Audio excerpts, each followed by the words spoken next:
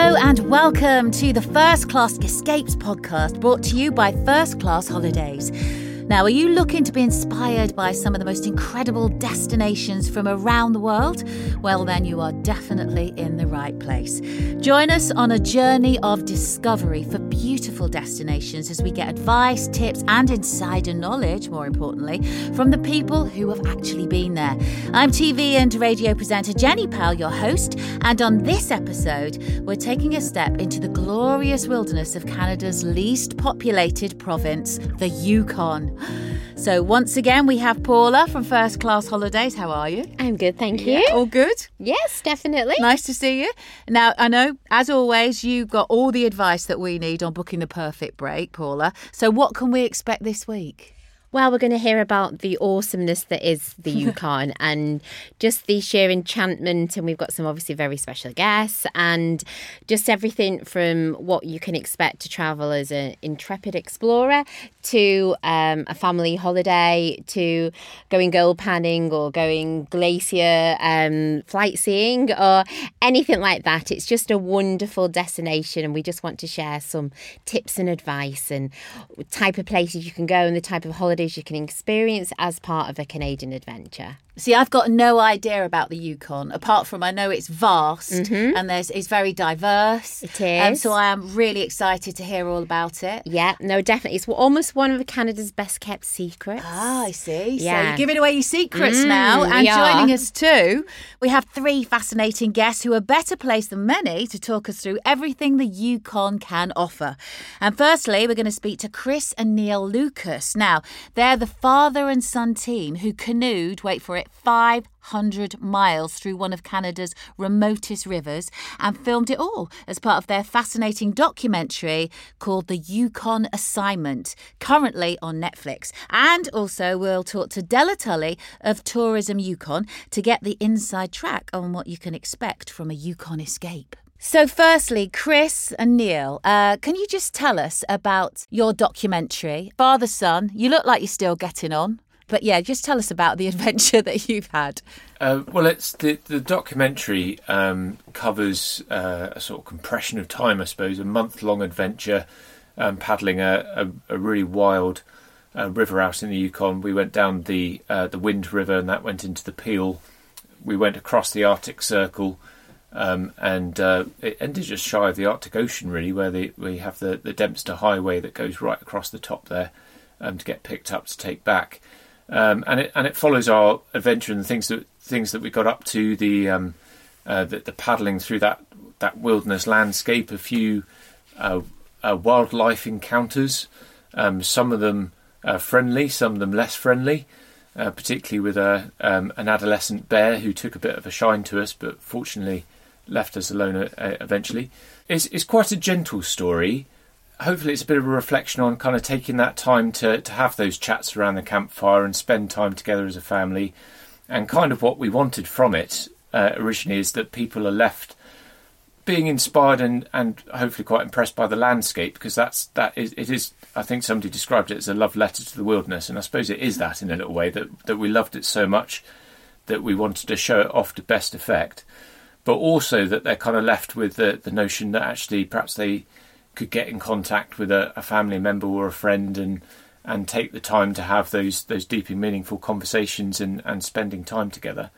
And one of the joys from the project, and since the film's been out with Yukon Travel support, we went on a theatrical release through cinemas up and down the United Kingdom, and it's now been out both on Amazon and Netflix. That a lot of people have got in contact and they've done just that. They've either had a simple conversation with someone that's dear to them that they haven't spoken to for a while, and a lot of people have gone out on adventures with those people as well. So it might be just a sort of bike ride quite locally, or some people have gone on some really big adventures. So that's been a really exciting legacy, I guess, from our trip.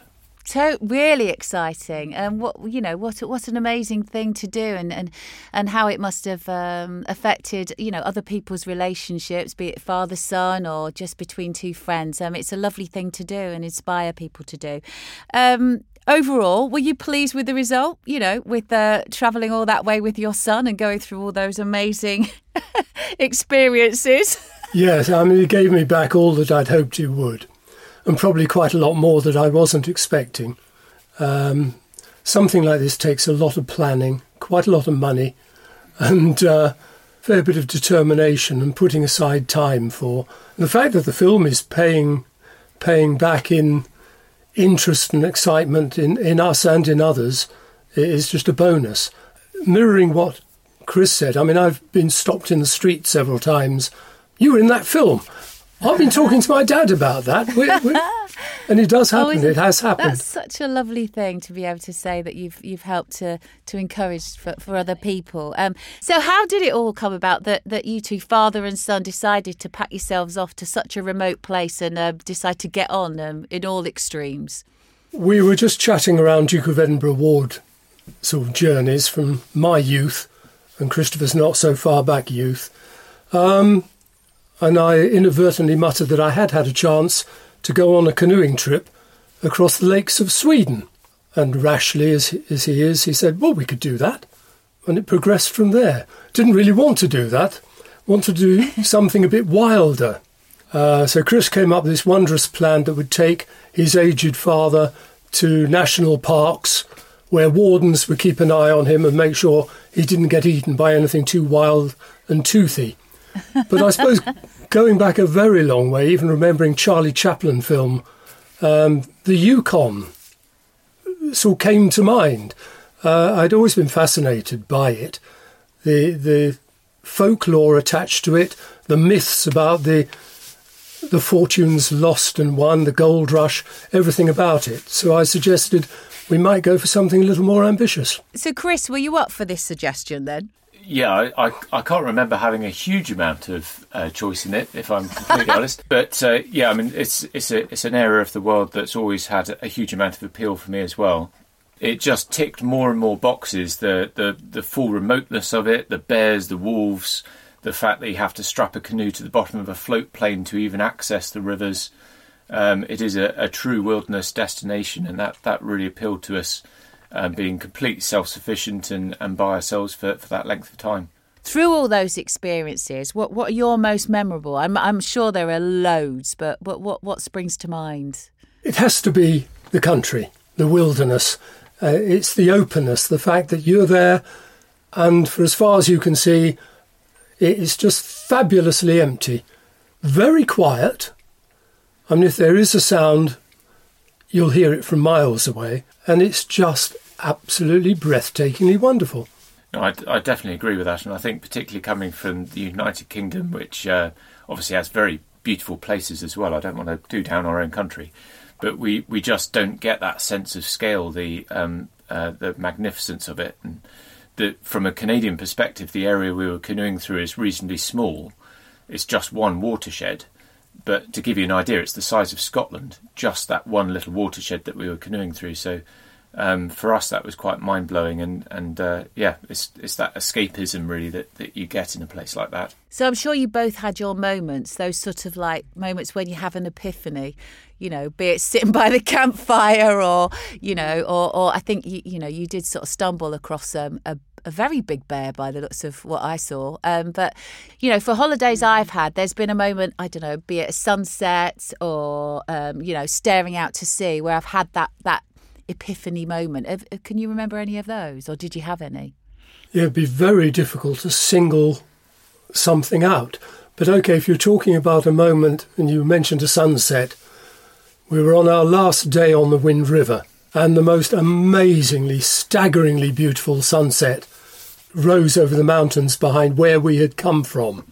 And it was a sort of, OK, goodbye to stage one of the journey. And what about for you, Chris? I think individual moments, there are quite a few. And of course, it's been quite strange making a film about it, that in the process of editing it, we've reduced a month into an hour and 26 minutes. And of course, I've seen that film over and over in the editing stages. So my memories are a little bit influenced by the bits of footage I've seen lots. But there's a bit in the film where we have a near bear experience. And that will definitely stay with me because that was quite touch and go and genuinely scary. but very exciting to get that close to apex predator and its quarry. So there was that, but also I think on a sort of less dramatic sense, just that simplicity of life that all you really need to do is get up in the morning, eat something for breakfast, have a coffee, paddle all day, make a fire, eat food, go to sleep and repeat. Everything is really simplified down, and we were making a film at the same time, in fairness, so we have that. But you don't have all the sort of trappings that you have with modern life. We could simplify things and just focus on travelling through that landscape is a really memorable thing for me as well. So it's such a vast and beautiful landscape, and like you say, really, it's one of those where you wake up, you have something to eat, and you let nature do the rest, almost, which is a wonderful, wonderful thing. And, I know that obviously you did things a certain way there out in the Yukon, but if you had to do it all again, but not necessarily as great explorers, but just for people who maybe aren't quite sure about going that far, how would you do it? I would love to go back. Not, as you say, as before, probably take my wife with me and see bits of the country we didn't see and see more of bits of the country we did see. I would love to centre part of a holiday on Dawson City, which is fascinating, and it just has history running right through it. You can envisage the main street of Dawson as it might have been 100 years ago, and everything emanating from there. You can go out from Dawson and see nature really in its raw state. It would also be lovely to go slightly later than we did and have a chance to see all the glories of the colour in fall, and the migrations. The migrations of the caribou were just starting as we were driving away. You just saw little trails, animals were starting to move, and to see the enormous migration would be a real thrill. And Chris, for you, what's, if you could do it all again, only differently, how would that be? I suppose... Firstly, there's also other types of expedition that you can do there. So in that watershed that I was talking about, there's 5 different rivers that are equally magnificent, I'm sure, to paddle. There's places to adventure all over the place. We had a tantalising glimpse into the Tombstone National Park on the way back, which looks amazing for hiking. Of all abilities, you sort of leisurely hike through to some really quite wild. Right up to rock climbing and mountaineering type trips. So there's lots of that, and I'm having a young family now. I'd love to take them to show them places. My dad says Dawson City, White Horse, because it's a very different type of history to what we have here, and really interesting. I found things like the fact that in Dawson City, because everything's built on permafrost, there's a service where they'll come round every year when your house has become unlevel because it's just built on the permafrost, and they'll jack your house up and level it, and things like that. It's just fascinating, really. Yeah. And we were learning about the mining that some of these guys were melting their way by making a campfire over the permafrost, melting the soil, digging it out, repeat.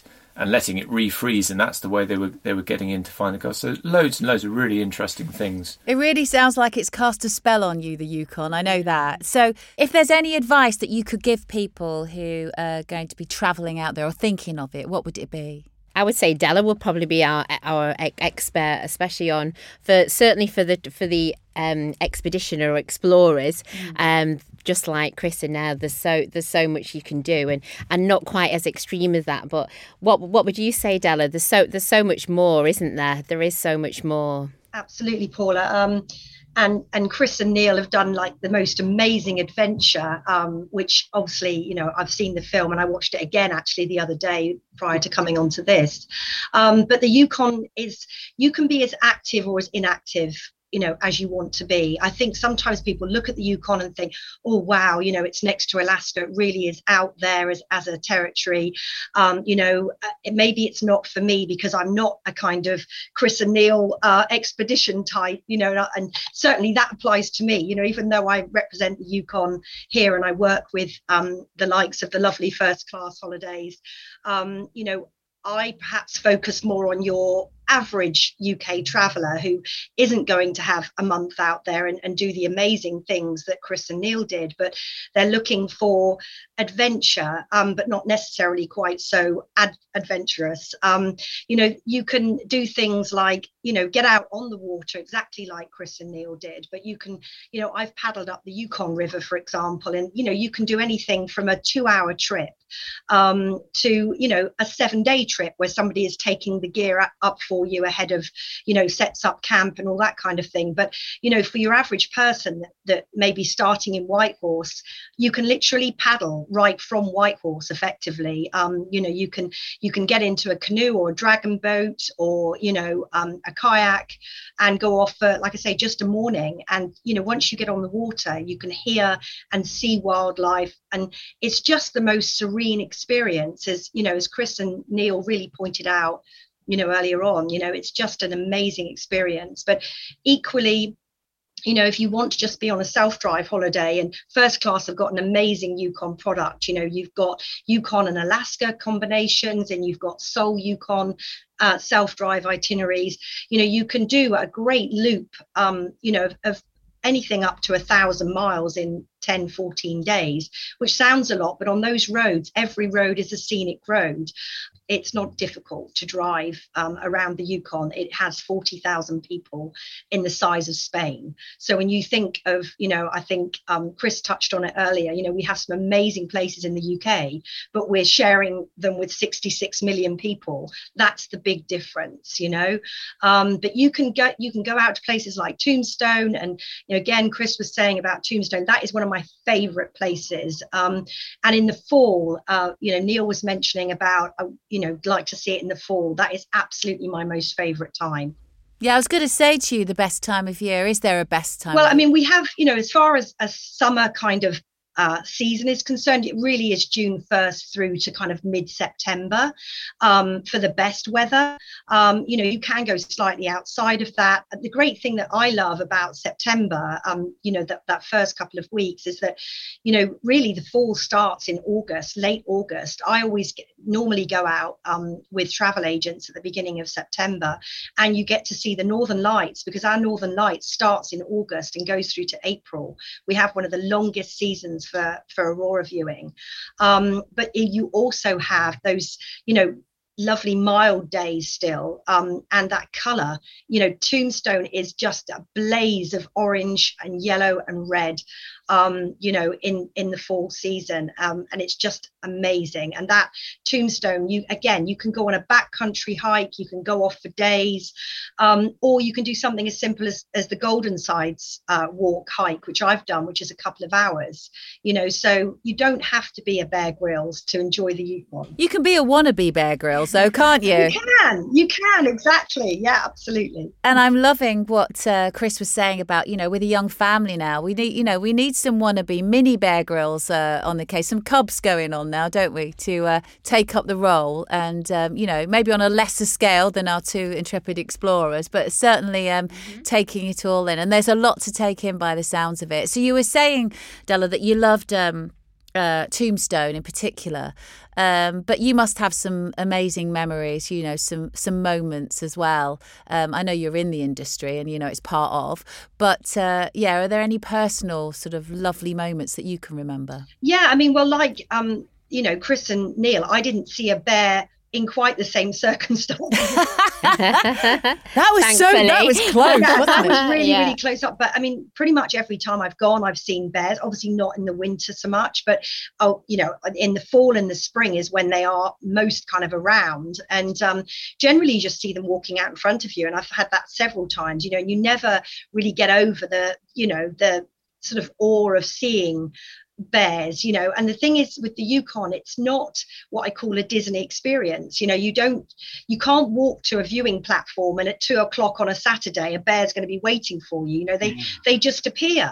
And equally, I was going along, we have something called the White Pass Railroad, which is a very famous railroad trip between Skagway and Whitehorse, and I was on that one day on a scenic day trip, and something caught my eye, and it was a moose literally swimming along in the lake, which is what the railway skirts in parts. And I literally did a double take that there was this moose literally just outside the window bobbing along. Things like that. And flight seeing, I have to mention flight seeing, because both Kluane and Tombstone, there's some amazing flight seeing trips. And again, first class can add that to any Yukon holiday. And it's just to see it from the air. Kluane National Park, which of course is a UNESCO heritage site, is one of the largest non-polar ice fields in the world, and one of the largest protected land masses. And when you see that from the air and you land on a glacier, that's just something you never forget. I mean, you've got to be okay with the small planes. And I have had a couple of instances where I wasn't necessarily always okay with it, but it is something. I mean, it's a bit like if you do one of those flight seeings over the Grand Canyon, where you're going in a helicopter or little plane, and you look and you see that magnitude for the first time, and you just look down and you think, my God, we're just these tiny little people. It's just very special. So Chris and Neil, for you, that moment when you've been on your trip, and yours was, a real, true sort of lifetime experience, of course. But, for all of us, we go back on the plane and sort of, you're up in the air and you sort of look back down at, the place that you've been to. For you, can you remember that moment, just looking back and looking down and thinking, wow, what have I just been through? What have I really just experienced? Because it must have, it's a lot to take on board. Yeah, we had a running down time in Vancouver and we needed it. We stayed there for about 3 days. It took a while to chip away the fact that we were back in civilization. And when you get near the end of a big venture, you're sort of ready for it. You've mentally prepared yourself to stop. And so you get over that. Once you get back home and you're right away from it, then you really start to miss it. Della, for you, really, we're encouraging the fact that, you don't have to be an intrepid explorer. You can have family, young kids, you can be a bit older and maybe you want to take things slow. And it really is a place for everyone. Yeah, absolutely. And RV is another way of seeing us. If you don't want to do, overnighting in hotels and moving along, you can just base yourself in Whitehorse and do quite a lot out of Whitehorse itself. Or, an RV gives you, again, another opportunity. And I know First Class can handle that kind of inquiry as well for you. So an RV, we're perfect for that. When I first did it, I thought, oh, my goodness, I'm going to be like National Lampoon Vacation. I'm never going to manage like a motor. I've never handled a motorhome at all. But it's so easy in the Yukon, because there's nothing like traffic jam. I mean, there's rush minute. That is literally what they call it. And that is true in Whitehorse. So, the things you worry about, perhaps if you're going on a what kind of an adventure holiday, am I going to be handling the roads okay? It's the other side of the road. It really, you don't have to worry. There is never congestion. There is just wide open spaces, great roads, great highways. And I would agree totally with Neil when he said about Dawson City. That, again, another one of my favorite places. You go there and it's like a movie set. When I take them, they say, wow, it's like Universal Studios. It doesn't look real. It's this gold rush town that's just, it's a thriving little town, and obviously, it's right in the modern day, but it's just this little historic capsule that you just don't see anywhere else. I'm there with you all the way, absolutely, especially with the RV. I think a lot of people are really sort of into that at the moment. Even in the UK, that people are sort of branching out a bit more and feeling more confident to sort of do that sort of thing. And of course the Yukon will be the perfect place. Definitely, especially with just like Della said, there's no big crowds, so there's no, if you have even for the first time RV renters, it will be the perfect opportunity, perfect location to incorporate it, or even just for a week, or as part of an itinerary. You don't have to do the whole itinerary just in one mode of transport. This is the beauty of Canada and Yukon especially, that you can pick and choose, have different adventures along the way and have different modes of transport, different experiences, and combining with going to other parts of Canada. So just like Chris and Neil did, the Yukon perfect destination, but because of its accessibility as well, Della, isn't it, that maybe you would sometimes go via somewhere anyway to get there? Yeah, absolutely.